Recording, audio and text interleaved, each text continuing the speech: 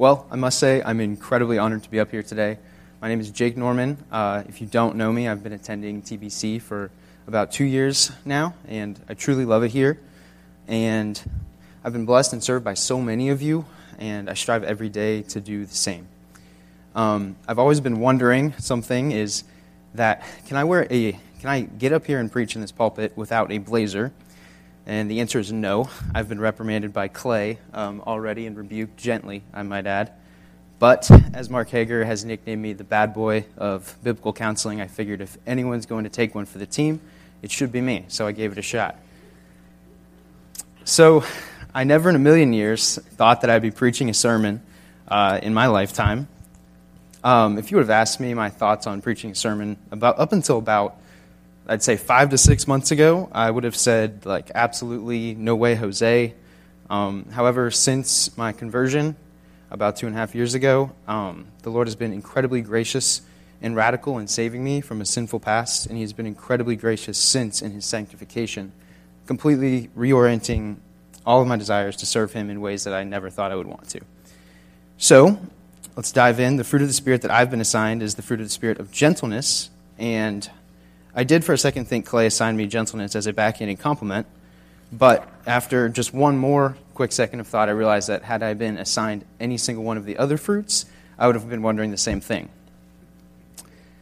I say that because it is incredibly humbling to be teaching on this topic.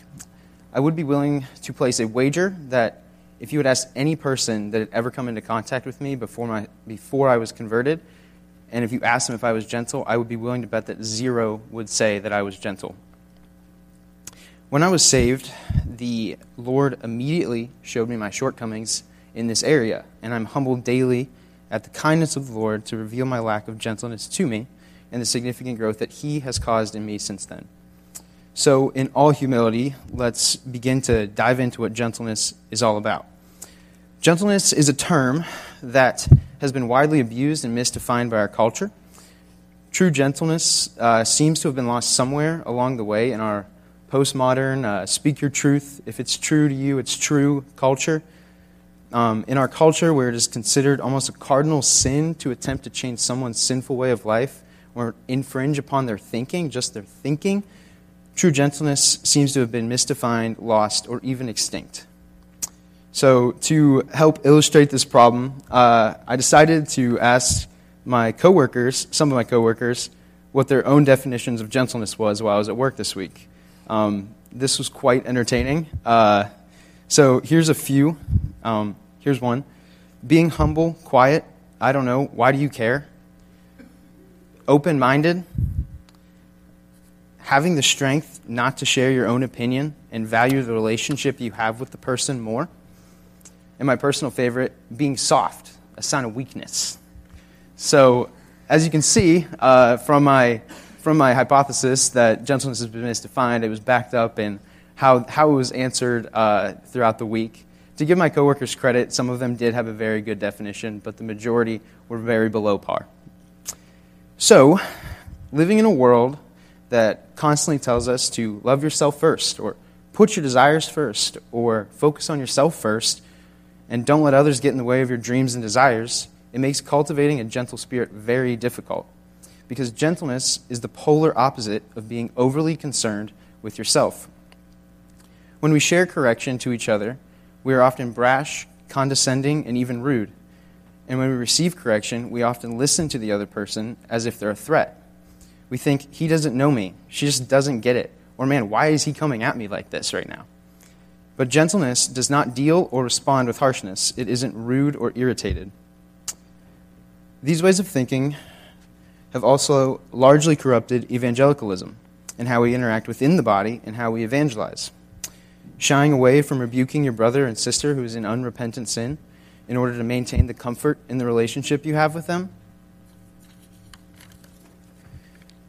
And in the area of evangelism, I cannot tell you how many times I've heard a fellow believer say something along the lines of, you don't need to share the gospel to evangelize. All you need is to shine your light and they will see Christ in you.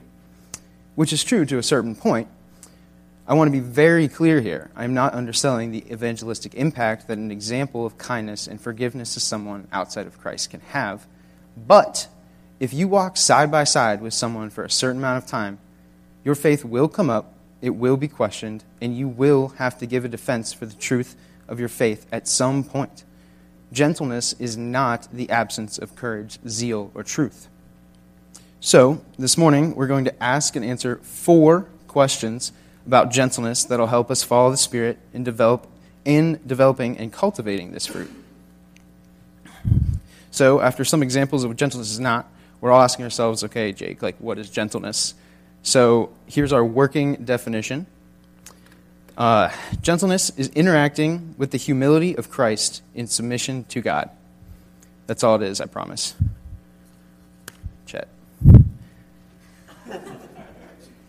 Again, gentleness is interacting with the others in the humility of Christ in submission to God. Alrighty, so the first question being, what is gentleness? So, we have a working definition now, but what does the fruit of Spirit look like when expanded upon even further?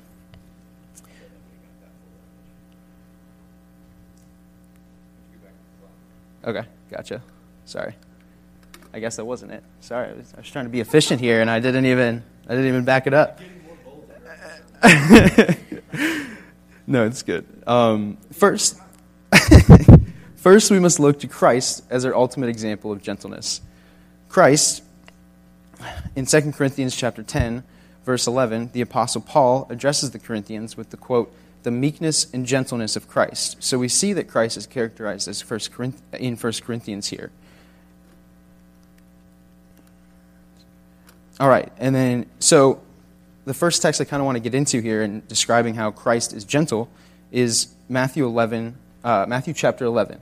Immediately following when Jesus claims that all things have been handed over to him by his Father in heaven, he then immediately goes on in verse 28 to say, "Come to me, all who are weary and heavy laden, and I will give you rest. Take my yoke upon you and learn from me, for I am gentle and humble in heart, and you will find rest for your souls." So, this is quite the statement because Jesus says that he has all things for himself. All things were created by him, through him, and for him, Colossians 1:16. And we also know that all wisdom and knowledge is in Christ as well, Colossians 2:3.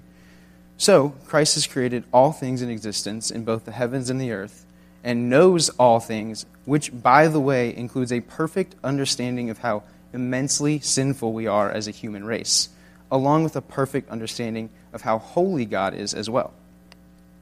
So the significance of this is that even though Christ knew how sinful and undeserving of his love and mercy we are, he still says in humility to us, "Come to me and I will give you rest for your souls," because he is gentle. He is humble in how he speaks to them. He is gentle with his words. And he is able to offer us this rest because of his submission to the will of the Father, in which he was brutally beaten and killed on the cross, for you to accomplish your salvation. Let that sink in. My friends, if we don't begin looking at gentleness with the presupposition that Jesus is the standard, we will have a very difficult time cultivating it. Secondly, gentleness is a humble disposition. We have to understand ourselves when we speak and listen. In 1 Corinthians 6 verses 9, Paul tells the Corinthians that the unrighteous will not be in the kingdom of God. Look with me in verse 9 and what he has to say to the Corinthians. Do you not know that the unrighteous will not inherit the kingdom of God? Do not be deceived. Neither fornicators, nor idolaters, nor adulterers, nor effeminate, nor homosexuals, nor thieves, nor the covetous, nor drunkards, nor revilers, nor swindlers will inherit the kingdom of God. Such were some of you, but you were washed, you were sanctified, and you were justified in the name of the Lord Jesus Christ and the Spirit of our God. When we lose sight of ourselves prior to salvation and what we once were, we lose sight of God's gentleness towards us in saving and sanctifying us. True gentleness is humility in delivery. Another text, if you want to turn with me to Titus chapter 3, we're going to be bouncing around a little bit, so it might be a YouVersion day. Paper Bible might be a little outdated. But now turn with me in your Bible to chapter 3 of Titus. We're going to pick it up in verse 2. Malign no one, to be peaceable, gentle, showing every consideration for all men. For we also once were foolish ourselves, disobedient, deceived, enslaved to various lusts and pleasure, spending our life in malice, envy, hateful, hating one another.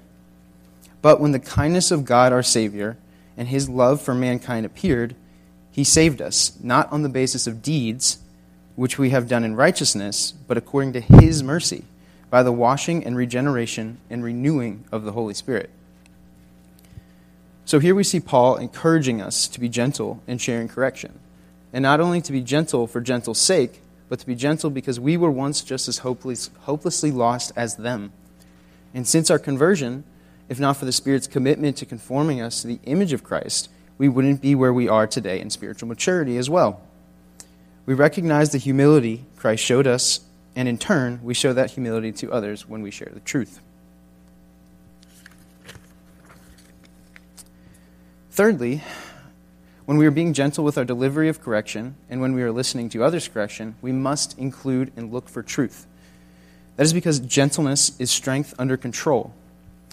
This is not to say that we limit or hold back any words of truth when we are communicating with others, but instead, we must eliminate arrogance, pridefulness, and bashfulness from our speech when we communicate the truth. When we look at 1 Peter 3, we see an excellent example of this. Oftentimes, when we get into an evangelistic discussion with an unbeliever, we can get overwhelmed quickly. The other person starts asking questions that you have even read, studied, and discussed with other church members before. Some of us have watched football every weekend of our lives since we can remember. But if we were put into a real game and there's a real 250-pound linebacker trying to hit you like a Mack truck, things get real very quickly. It's in these moments we cower from sharing the truth of our creating, powerful, and perfect Savior. Or we share the truth without gentleness. So look with me in 1 Peter verse 16, or chapter 3, verse 16, sorry. Peter calls Christians to sanctify Christ as Lord in your hearts, always being ready to make a defense to everyone who asks you to give an account for the hope that is in you, yet with gentleness and reverence. So, this text shows us that gentleness does not mince words of truth. Instead, it boldly defends the truth with zeal, vigor, and courage in a calm and put-together fashion. We as Christians, we have the capital T truth on our side. When we're in a debate, an argument, in conflict over our faith, and we're defending it. Bobby and I often joke around that in a debate, that being a Christian kind of feels like cheating. This is because Christians have the foundation and the presuppositions to defend anything and any argument against the Bible, Christ, or anything else about our faith. We truly do have the Mack truck level of forceful truth behind us as believers, and we are called to share it with the world, but also to share it gently in hopes that God leads others to repentance, as we see in 2 Timothy 2:25, where it says, with gentleness, correcting those who are in opposition, if perhaps God may grant them repentance, leading them to a knowledge of the truth. To put it this way, we have a Mack truck level of truth behind us, but we deliver it in a Porsche. Moving on to our second question that must be answered this morning. What does gentleness look like in action? So, we're going to look at two pieces of Scripture where gentleness is put on display. So turn with me to John chapter 4, and let's dive in. That's John chapter 4. This is Jesus' conversion with the woman at the well of Samaria, or conversation, conversion. So, in verses 7 through 10 of John chapter 4, Jesus approaches the Samaritan woman, and he asks her for a drink of water, to which she responds, "Why are you asking me for a drink? You are a Jew." This is because Jews did not associate with Samaritans, as we probably know.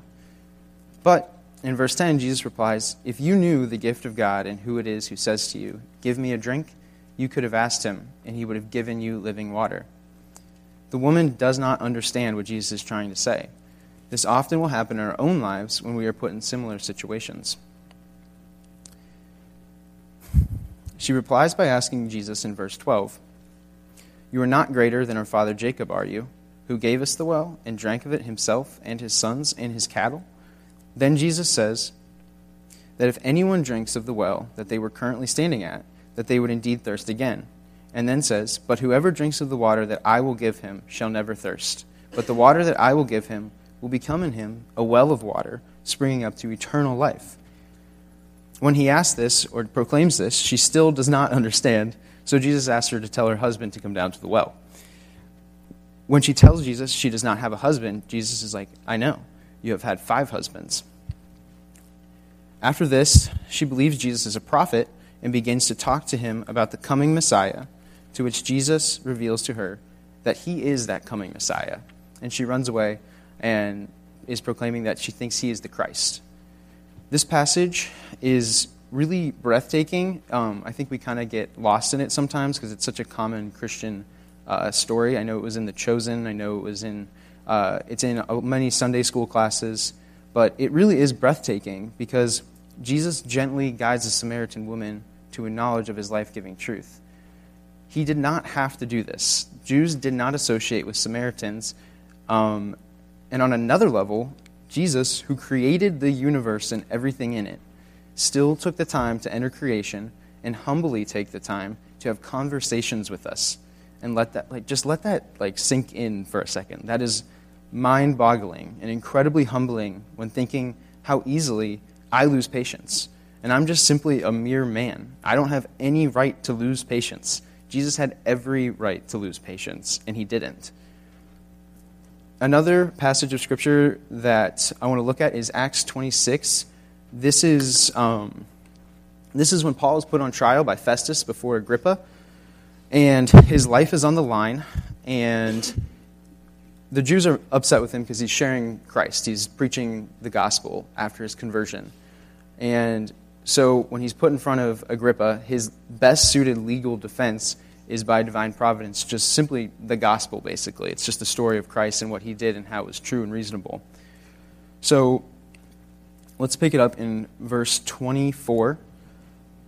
While Paul is giving his defense, Festus interrupts Paul, yelling at him, Paul, are you out of your mind? Your great learning is driving you mad. Let's pause for a second and remind ourselves that Christians, we believe a radical message, right? A radically true message, though. One that will be met with harsh opposition. Personally, I've been called many titles when sharing the gospel. I've been called a Bible thumper.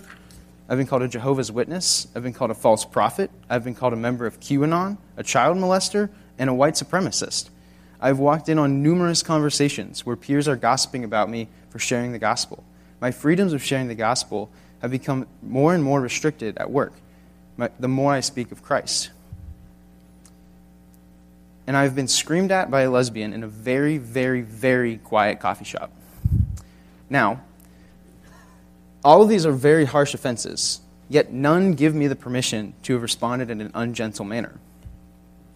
In verse 25, Paul then shows us how to respond in these situations when he responds to Festus by saying, For I am not out of my mind, most excellent Festus, but I utter words of sober truth. For the king knows about these matters, and I speak to him also with confidence. For I am persuaded that none of these things escape his notice, for this has not been done in a corner. King Agrippa, do you believe the prophets? I know that you do. Paul responds with sober truth in a gentle manner. His answer is true, and Agrippa knows it. He doesn't have any answer, so he just changes the subject by asking Paul a question. And he says, Agrippa says to Paul, in such a short amount of time, you think you will persuade me to become a Christian, Paul? And Paul said, I wish to God that whether in a short time or long, not only you, but also all who hear me this day might become such as I am, except for my chains. So, in this situation, Paul does not fear man. And even when his life is on the line, he prays to God for the salvation of his accusers. Here, Paul is gentle because he's not overly impressed with his self-worth. He delivers the truth with humility and patience, and is submissive to the will of God, hoping his accusers and more come to repentance.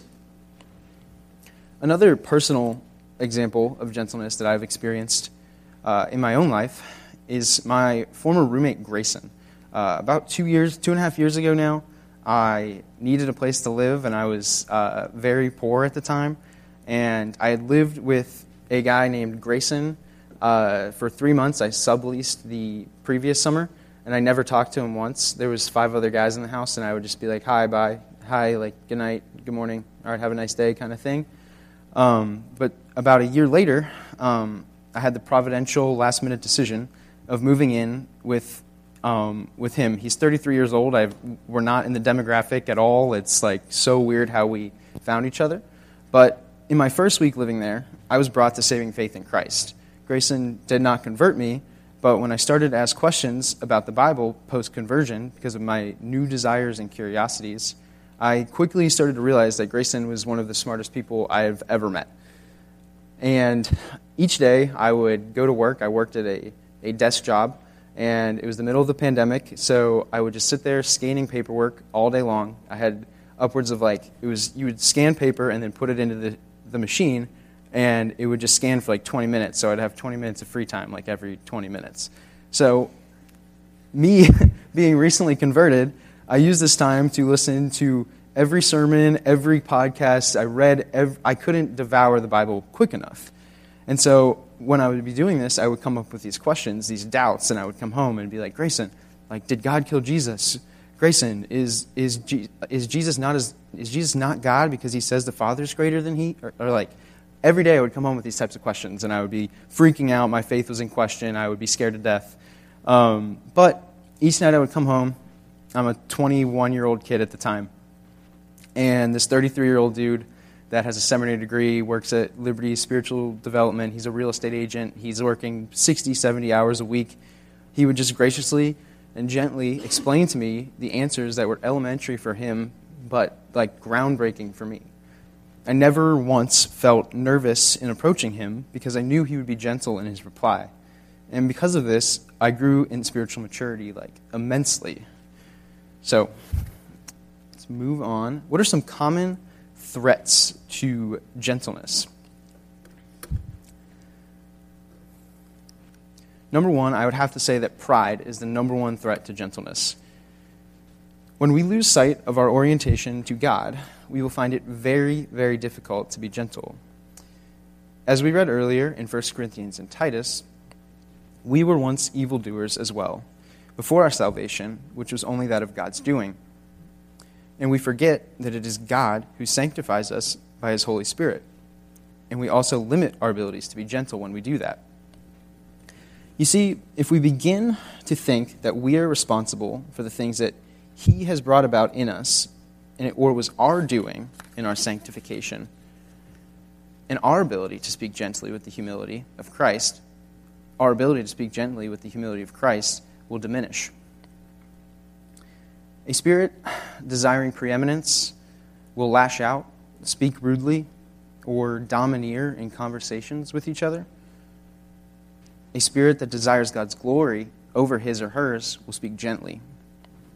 So here's a practical day-to-day example of how gentleness can be threatened.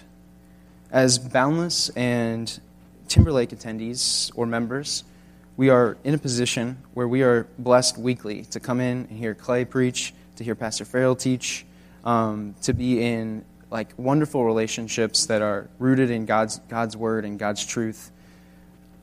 But when we go outside the church body, I know I am, but I'm sure you all are as well based off our conversations with each other. We're in positions where we bring truth to fellow believers or LU students who are less discerning on topics like the importance of church membership, the pursuit of holiness, or practical theology. We can be easily tempted to let it get out of our heads or get in our heads and share these truths in a condescending, non-gentle, or prideful way. Number two, people who are difficult to love. Outside threats that the devil uses are very common as well. We know if you just simply look around, the devil is roaring like a lion, and there are people in our lives, maybe coworkers, friends, family, even church body members that we find it difficult to be around. These relationships often tempt us to be negative, sarcastic, and short in our conversations. I find all these to manifest in my own life in different situations. The most difficult area of this would be when I'm trying to evangelize a Christian to Timberlake. And by that I mean trying to get someone who professes Christ to come to Timberlake. I'm often patient and gentle at the beginning with this type of ministry, but as conversations go on and weeks go by and months go by, the frustration of continual effort being rejected, I find myself being annoyed, discouraged, and out of gas. I think to myself about these type of people is, okay, so you love God, but you don't have a day of the week for him? Or he died for you, but you don't want to be a part of the body of believers he died to create? After letting these thoughts brew in my mind over the days and weeks, I become shorter and rude in my discussions with these people, rather than resting in the humility and dwelling in God's sovereign plan. Another example is when people sin against us inside the body of the church. Now, Timberlake is an amazing place. I'm so thankful for it, filled with gentle people. But there are times where our own brothers and sisters sin against us. In these situations, we often jump to extremes, right? We're given to extremes. But when it's another believer or a church body member and we're sinned against, we often jump even higher than we would for an unbeliever. We immediately begin to assume that because of just this one sinful deed committed against us, that there must be much more behind it. We let bitterness harbor in our hearts on the drive home. We wake up the next day having spiteful conversations in our head with them. And then the next Thursday, Sunday, or Mr. Goodies hangout, we gossip about them. And then, by the time we see them again and it's time to have a conversation, we've built up an entirely false image in our heads about them, which leads to us not being gentle to them. In these types of situations, we must discipline ourselves to put on love, keep no record of wrongdoing, and give this person the benefit of the doubt, or else gentleness cannot be cultivated. All right, third question is, how do we cultivate gentleness? So we have to build a strategy.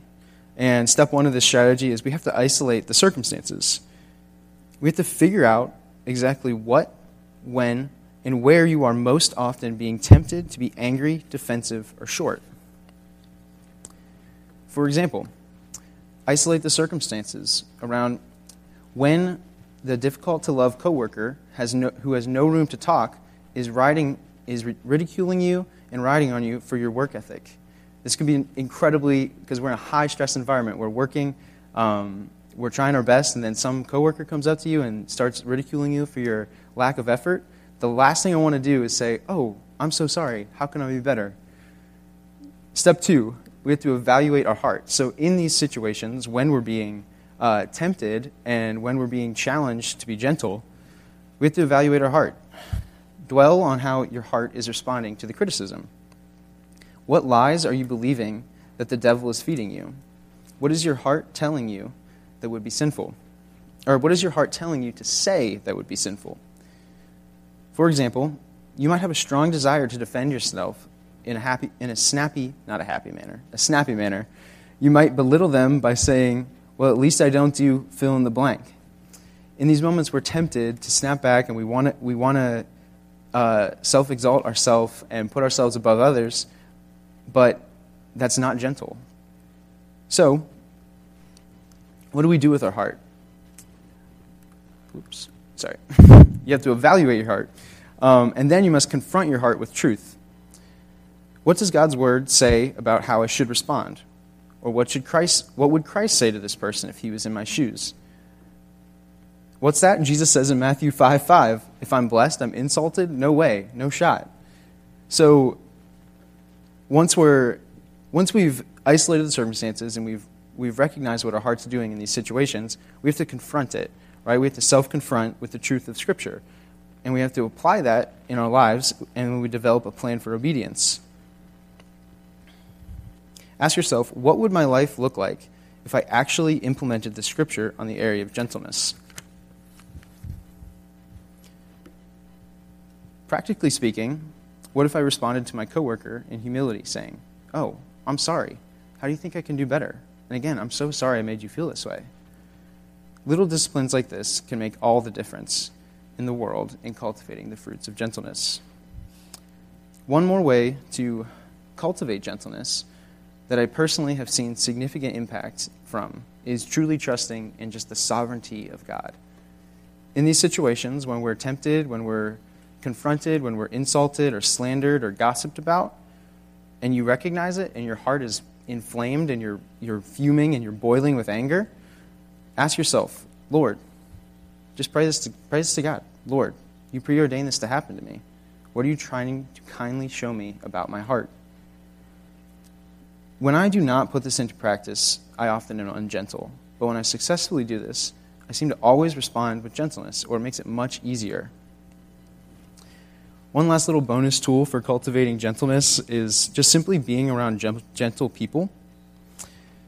I sit and eat lunch with Clay and Tim basically 4 days a week, and I ask them questions that I don't know the answer to, and that they're kind of like, okay, this is an easy question, I can kind of see it, but they're just like, every single day they look at me and Tim just graciously explains something, or Clay just practically puts something into words for me to understand, and I leave equipped. I'm just blown away at how many times I've come to Clay and like messed up and been like, dude, what do? I screwed up. I messed up really bad.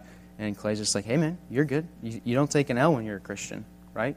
We can't lose, right? When we're sinned against, we learn how to forgive, and when we are sinning against other people, we learn a lesson. We can't lose as Christians. So putting yourself in good circles of good company, a companion of fools suffers harm, and staying away from fools who are ungentle will help us cultivate gentleness. So, I hope I did an adequate job in equipping you to cultivate gentleness. This was very fun and enjoyable to process this and put this together for you. I am truly honored to be able to stand up here and teach the word to you. And I hope you guys take this and put it into this week and the next week and the next week. I will close with this. If you're sitting here sulking or convicted as all get out about gentleness, remember that the same man who wrote, "Sanctify Christ as Lord in your hearts, always being ready to make a defense to everyone who asks you to give an account for the hope that is in you, yet with gentleness and reverence," was a man who was given the chance to give a gentle defense for his hope, but denied Jesus. Not once, not twice, but 3 times. But our God is a forgiving God, and Jesus gently restored Peter, who went on to start the early church and lead it in gentleness. So, let us rejoice in the gentleness of Christ and cultivate it in our hearts, in our own lives. You're dismissed.